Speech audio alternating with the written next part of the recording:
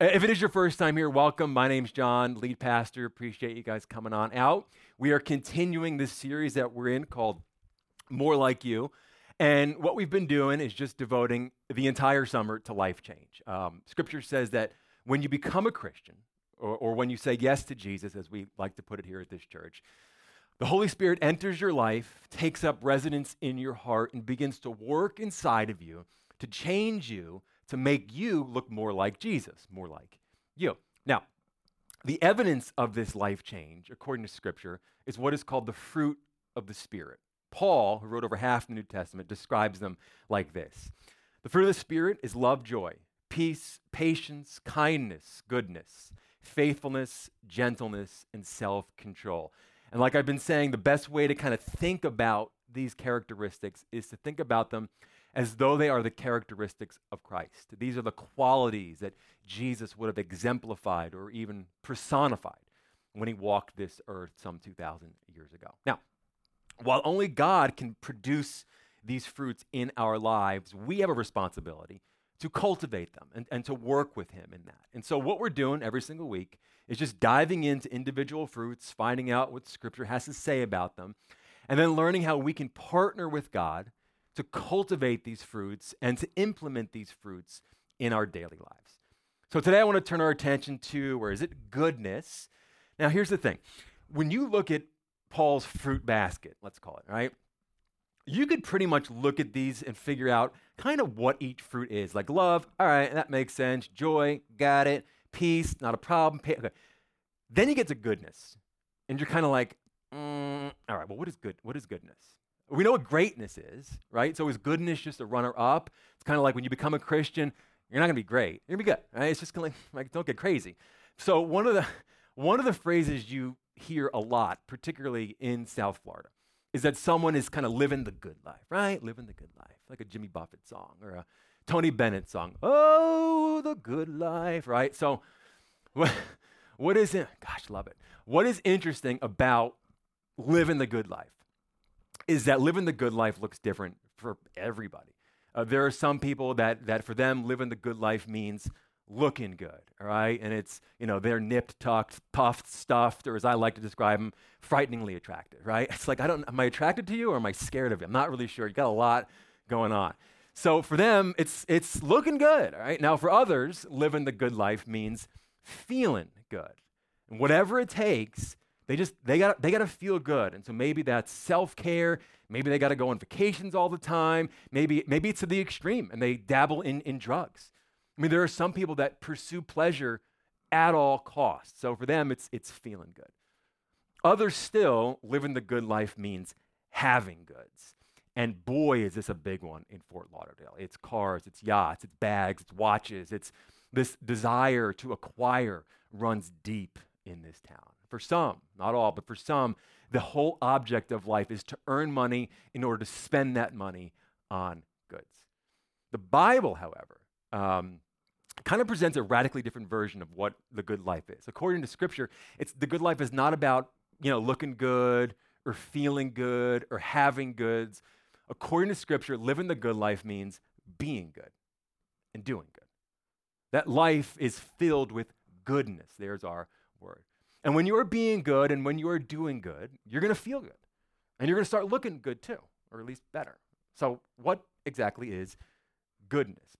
Why does Paul, what does he mean when he chooses this word to describe a particular fruit that we're going to be seeing in our lives? Well, in Genesis 1, very beginning of the Bible, the very beginning of the world, God creates the universe and everything in it. And he tells us that when he saw what he created, he said, it was good. It was good. Why? Because what he created fulfilled the purpose for which it was created, which means that goodness is fulfilling a purpose. And God made you for a purpose. And when you live the way that God intended you to live, you will feel good.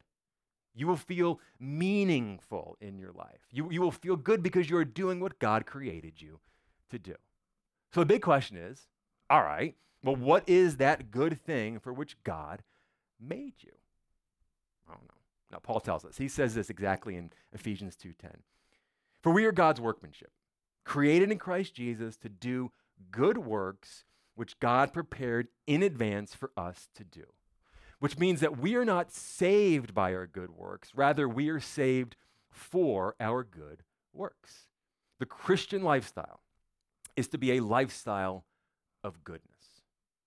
Here's the problem. There's always a problem. Humans are not naturally good. It is not in our nature to be good. Now, what's so interesting is that the world finds this notion offensive. The world, interestingly enough, wants to elevate humanity and speaks of the inherent goodness of people, right? Not based on the footage that I've seen. Now, the problem is that the world confuses the ability to do some good things with inherent goodness. Right? They see people doing some good things, and they confuse that as being inherently good. And Scripture is clear, inherent goodness does not exist in humanity. The great prophet Isaiah said this, all of us are like sheep. We have wandered away from God. All of us have turned to our own ways. He's saying that all people want to do is just do their own thing. They want to walk away from God. Effectively, they want to be their own God. Additionally, Scripture says that inherent goodness does not exist in humanity. For everyone, it says, has sinned. We all fall short of God's glorious standard. Now, there's something very important here that I want to point out to you, okay? Because the world likes to measure goodness, our goodness, based on other people. How we kind of stack up with other people. We kind of know our standing based on what other people are doing. Like, for example, we measure athletes, against one another. And likewise, we measure our goodness against one another. And we may say things like, well, I'm no Mother Teresa, but I'm better than, that guy over there or that girl over there. It is very easy to look good when your standards are the people around you. But look at what Paul says. He tells us that our goodness is actually measured by God's glorious standard. That when we die and we stand before God, this is the standard by which every single human being shall be judged, not by how we stack up to other people. And Jesus Christ, according to Scripture, is the standard of measurement, and he is perfect, which means when we measure ourselves by Christ, we don't measure up. We fall short. Yet, right? And that's a big yet. In spite of all of that, it says, yet God, in his grace, freely makes us right in his sight. How did he do it? He did it through Christ Jesus when he freed us from the penalty of our sins. What Paul is saying here is that God did not save us because of our inherent goodness. Rather, he saved us because of his kindness and his mercy, which means our goodness is a gift from God. Thanks to the saving work of Jesus Christ, God declared us good. Our goodness is a gift. You can't work for it. You can't earn it. We don't deserve it. When you said yes to Jesus, those of you who said yes to him in this room, God completely changed your nature. And when that life change happened, he not only gave you the desire to do good, but the power to do good. Look at how Paul puts it. He says, for God is working in you, giving you the desire and the power to do what pleases him. By the grace of God, he recreated you as a good person. And then he gives us the ability to do the good deeds because he is our good Father. So, God has done his part by changing our nature. Now it's our turn to cooperate with his efforts and to cultivate the goodness that he's implanted in each and every single one of us. So what I want to do for the remainder of our time is I want to give you kind of 4 simple suggestions, if you will, that will help you begin to cultivate the goodness in your life. The first thing we want to do is we must become a student of God's word, okay? You got to read the Bible, all right, folks? You got to study it. I would encourage you to memorize portions of it so you can recall it in times of need. Now, here's the truth. There are only 2 sources in this world from which you can develop your values, the world and the word. And the choice is yours as to which one you're going to lean on. Now, Paul one day was writing a letter to a young pastor named Timothy, and he said this, the whole Bible was given to us by inspiration from God and is useful to teach us what is true and to make us realize what is wrong in our lives. It straightens us out and helps us do what is right. And I love this next part.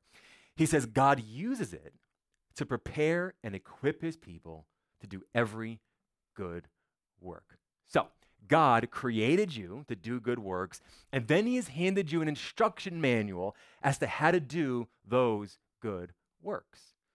In week 1 of this series, if you were here for us, we kind of opened up by talking about what life change looks like as a process for God, kind of what it looks like at a macro level. And I hammered hard, kind of the importance of reading the Bible.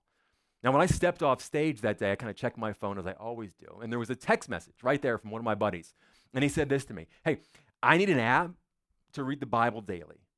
And if it were small and simple, I would read that. Now, what I love about what he said to me is that he recognizes that the Bible was missing from his life. He had Jesus, right? He had faith in Jesus. He just didn't really have the Bible.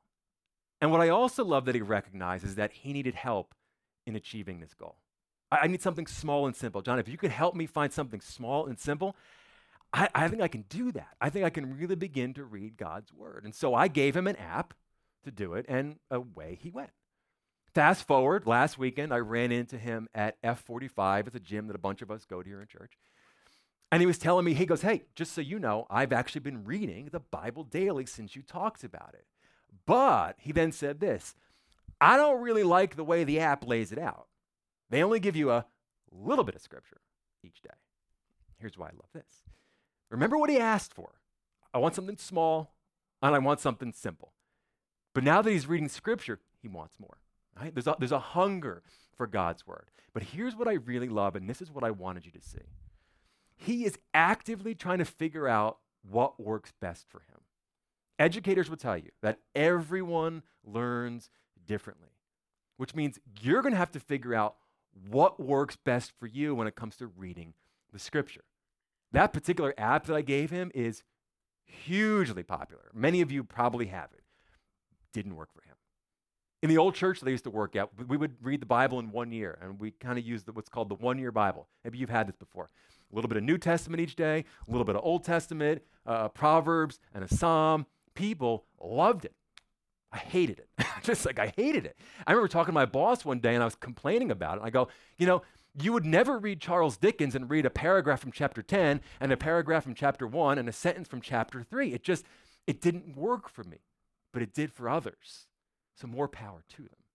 Bottom line, learn what works best for you and do it.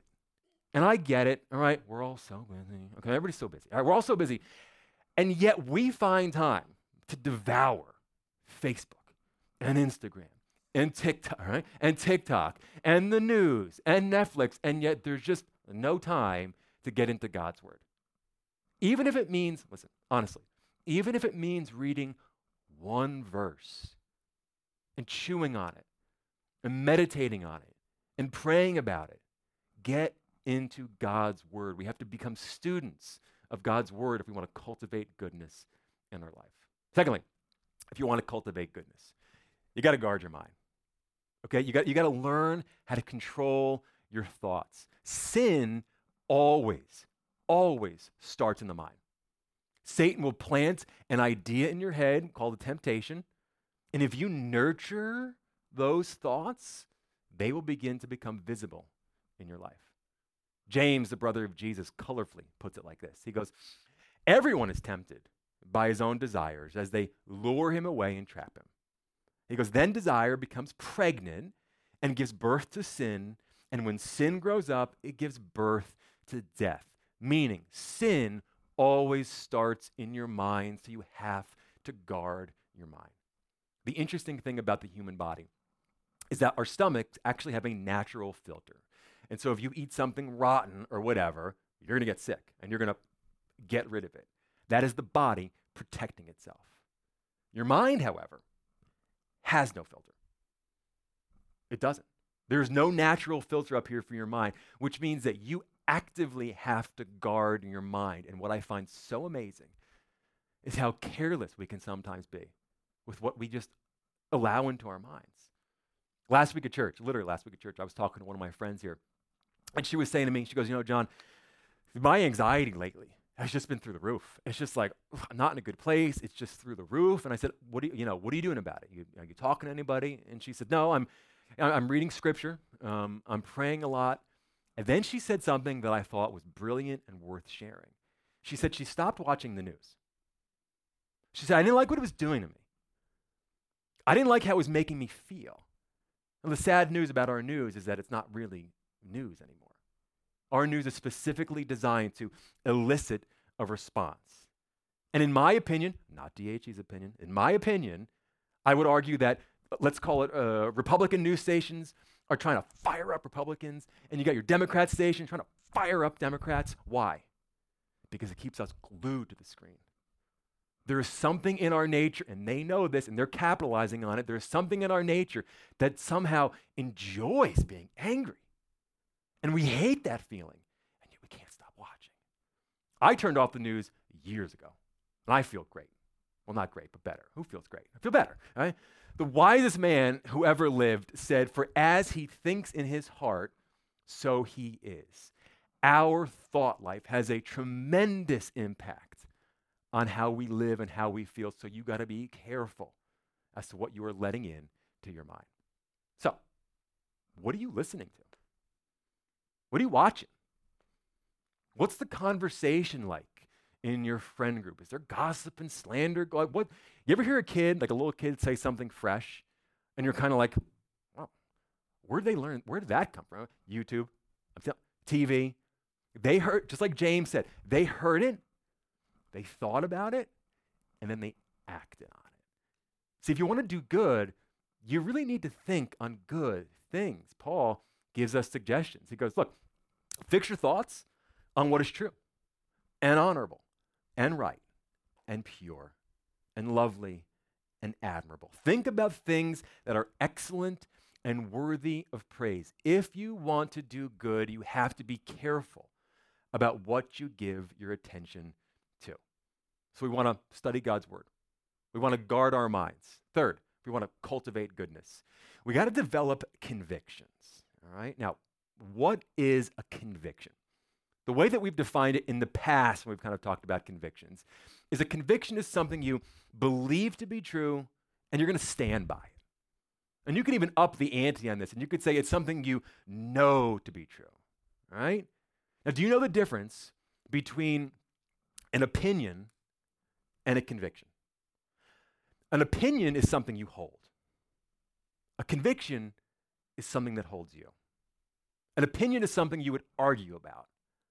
A conviction is something you would suffer for. So let me ask you, what do you stand for?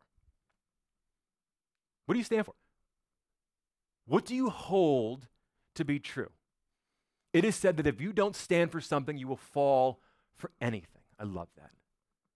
As a culture, particularly here in America, we sort of now, as a society, elevate being open-minded, right? We elevate being open-minded, right? And being open-minded is great. It allows for conversation. It promotes growth sometimes. Here's the problem with being open-minded. Often in the pursuit of being open-minded, we end up denying the existence of absolute truth. That there is a wrong and that there is a right. And I would argue that it is possible to be open-minded and stand for something. Now, some of you might be surprised to learn that Christians are actually supposed to hate a couple of things. We always talk about loving everything in church. There's a couple of things that Christians are actually supposed to hate. Paul says, hate what is evil. Cling to what is good. Now, why are we to hate what is evil? The one reason is because of what evil does to people. It hurts and destroys them. And when you look at Jesus and how he lived his life, what becomes clear is that goodness means that you are to be standing for what is right and standing against for what is wrong, okay? Jesus had no problem whatsoever calling sin, sin. He had absolutely no problem whatsoever calling sinners, sinners. And then he died for those sinners. Likewise, God wants us, as his followers, to have convictions both against sin and a compassion for people. In this pursuit of goodness, what you're going to find is that goodness really demands some courageous convictions, taking stands against things like child abuse or corruption or moral issues. It is speaking out when you see evil perpetrated in this world. The great philosopher Edmund Burke once famously said, all that's necessary for the triumph of evil is for good men to do nothing. So, you got to develop convictions. Now, let's not be naive, all right? Your convictions might not make you popular. If you stand for the truth that Jesus Christ is the only way to the Father, you might get labeled a fanatic. You might get labeled a religious nut, maybe even a bigot.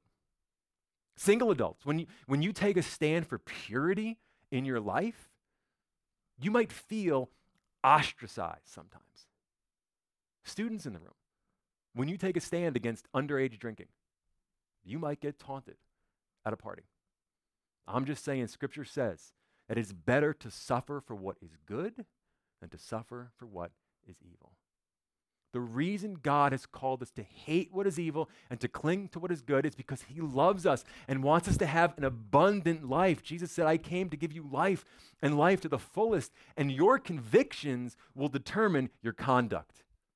And it will act as a moral compass in your life, and it will help you make wise decisions.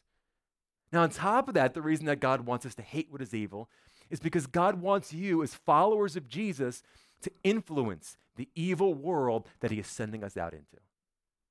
Paul said that there is a time coming, and maybe we live in this time. I don't know the time that he was speaking about, but there's a time coming, he said, where people will love themselves, and they will love money, and they will brag, and they will be proud, and they will tear others down. They will tell lies about people. They will be out of control, and they will hate what is good. In a dark world, you need to stand for something. The great prophet Isaiah said, what sorrow for those who say that evil is good and good is evil. That dark is light and light is dark. God is calling you to take a stand and to develop some convictions in your life. Lastly, in our pursuit of goodness, we need to gather with fellow believers. If you want to do good, you must develop the habit, right? I'm going to call it a habit of meeting regularly with other believers just like you're doing right now. You got to make the decision to put everything else in your life on hold and say, I'm going to give God 1 hour of my week to physically go to church and to physically be in the presence of other Christians. You might not be aware of this statistic. This is a wild stat. 87% of the Tri-County area does not go to church on Sunday. 87%. Now, during COVID, I got to kind of see why. We had to shut church down in March of 2020. You remember this? And so what we had to do to kind of keep things going is we would film these messages on a Thursday, which would give Christina enough time to edit it and get it all ready and upload it so that we could watch it on Sunday, which means I had Sundays off. For the first time in my life, I wasn't going to church on Sunday. I'm not going to lie. Kind of liked it. It was nice. I said to my wife, I get it why people get out of the routine. I mean, slept late, had 2 full days off to myself, freedom to do whatever I want. Well, not freedom. We were all locked down, but it was just like, Sunday, right? But after a month, I really missed church. And what's so interesting is that a study came out that, wait till you see this, that said if a person misses church for a month, odds are 2 to 1 they won't go for more than a year. Look at that. If a person misses church for 4 weeks, odds are stacked against them that they won't make it back into those doors for more than a year. Which is why we knew we had to reopen for corporate worship as soon as we possibly could because our spiritual lives depend on this gathering. Adam Duckworth, the volunteer coordinator, owns a travel agency. That's his job, which means he travels a lot, weekly sometimes. But When it comes to church, one of the things that he famously teaches and famously says is that if I'm in town, I'm going to be at church. He'll say, if I am physically in the city of Fort Lauderdale, I will physically be in that building, worshiping and serving. And if you ask him why church attendance is so vitally important for him, he'll tell you that life change happens on a Sunday. God moves when we gather together. You know this, you feel this. But there's another reason. He will tell you that he wants his daughter to see with her own eyes that church is important for mom and dad. Parents in the room, your choice to attend church regularly plays a massive role in passing your faith down to your children. Studies show that if both mom and dad attend church regularly, 72% of children remain faithful in attendance. If only dad attends regularly, 55% of children remain faithful in attendance. Moms, listen up. If only mom attends regularly, 15% of children remain faithful in attendance. And if neither parent attends church regularly, 6% of children remain faithful in attendance. Those are sobering statistics. So parents, what kind of legacy are you living and leaving for your kids and for your grandkids? So if you want to do good, if you want to cultivate goodness, we got to make a commitment to gather together on Sundays. The author of Hebrews said this, let us help each other to love others and to do good. Now notice how it says, let us help each other. The Christian life is a team sport. It's a team sport. The Christian life was never meant to be lived out long-term behind a computer screen. Our fellowships on Sundays are designed to help us live good and godly lives. It's a place where we can see one another and lean on one another and pray for one another and encourage one another and love one another and serve one another. And most importantly, it is a place where we can worship God with one another, where we can give him a sacrifice of our time for all that he has done for us. So, author says, let us not stay away from church meetings. Some people are doing this all the time. Listen, this is not about me. I'll preach to an empty room. I've done it before, literally. This first year I preached to 6 people and they all worked here, okay? It just is. This is about you. This is about you. This is about your relationship with God and your pursuit of goodness. So, what's practical? What do you do with a message like this? If it's your first time here at DHC, every single week we put this word on the screen because we want to make sure you can leave on a Sunday and know exactly what to do with what you've heard. So today really was one gigantic practical. Scripture says that we as followers of Jesus must learn, that's what it says, we must learn to do good. And today we saw 4 ways to do just that. We saw verse after verse challenging us to live differently. So James, the brother of Jesus, would challenge each and every single one of you to do what God's teaching says. When you only listen and you do nothing, you're fooling yourself. Now this summer, we have devoted it to life change. And I really honestly believe and feel that God is doing something special here at DHC. And when I say that, I mean in your lives. I see it. I can feel it. And I just want to make sure that we are getting the most out of studying the fruit of the Spirit, that we don't just hear what God is saying about life change, that we actually do something with that knowledge. So, taking our cue from what James has said, here's my challenge to you. Make a commitment. Make a commitment to respond to one of God's challenges today. And it's going to be different for all of you. Maybe for you, you got to make a commitment to read the Scripture. If you need a Bible, we have them here for you for free. They're at the coffee stand. Grab one. I would love nothing more than to see an empty box by the end of the day. Get into God's Word any way if you need help, come find me. I'll teach you. Let's get it done. Maybe for you, you got to make a commitment to guard your mind. Maybe it's as simple as turning off that news. Maybe it's separating yourself from that friend group that conversation is not fruitful, so to speak. Guard your mind. Maybe for you, you got to make a commitment to stand for something, to finally develop some convictions in your life, to stand up for someone or something, okay? To be bold in this world for God. And lastly, perhaps for you, maybe you got to make a commitment to gather together, to make church attendance a priority in your life. Now listen, if you're not in town, you're not in town, but like you really want to make this a priority.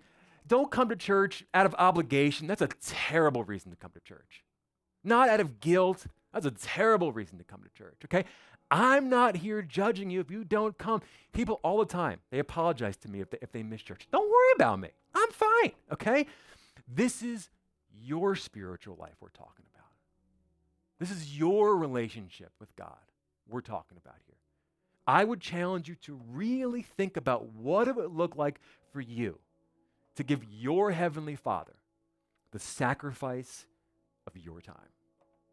Paul says, so, let us not get tired of doing what is good. At just the right time, we will reap a harvest of blessings if we don't give up. Remember, goodness is a fruit of the Spirit. God is the only one that's going to produce that inside of you. Yes, we have our part to do. But the only reason that we can do good and pursue good is because we have a good Father.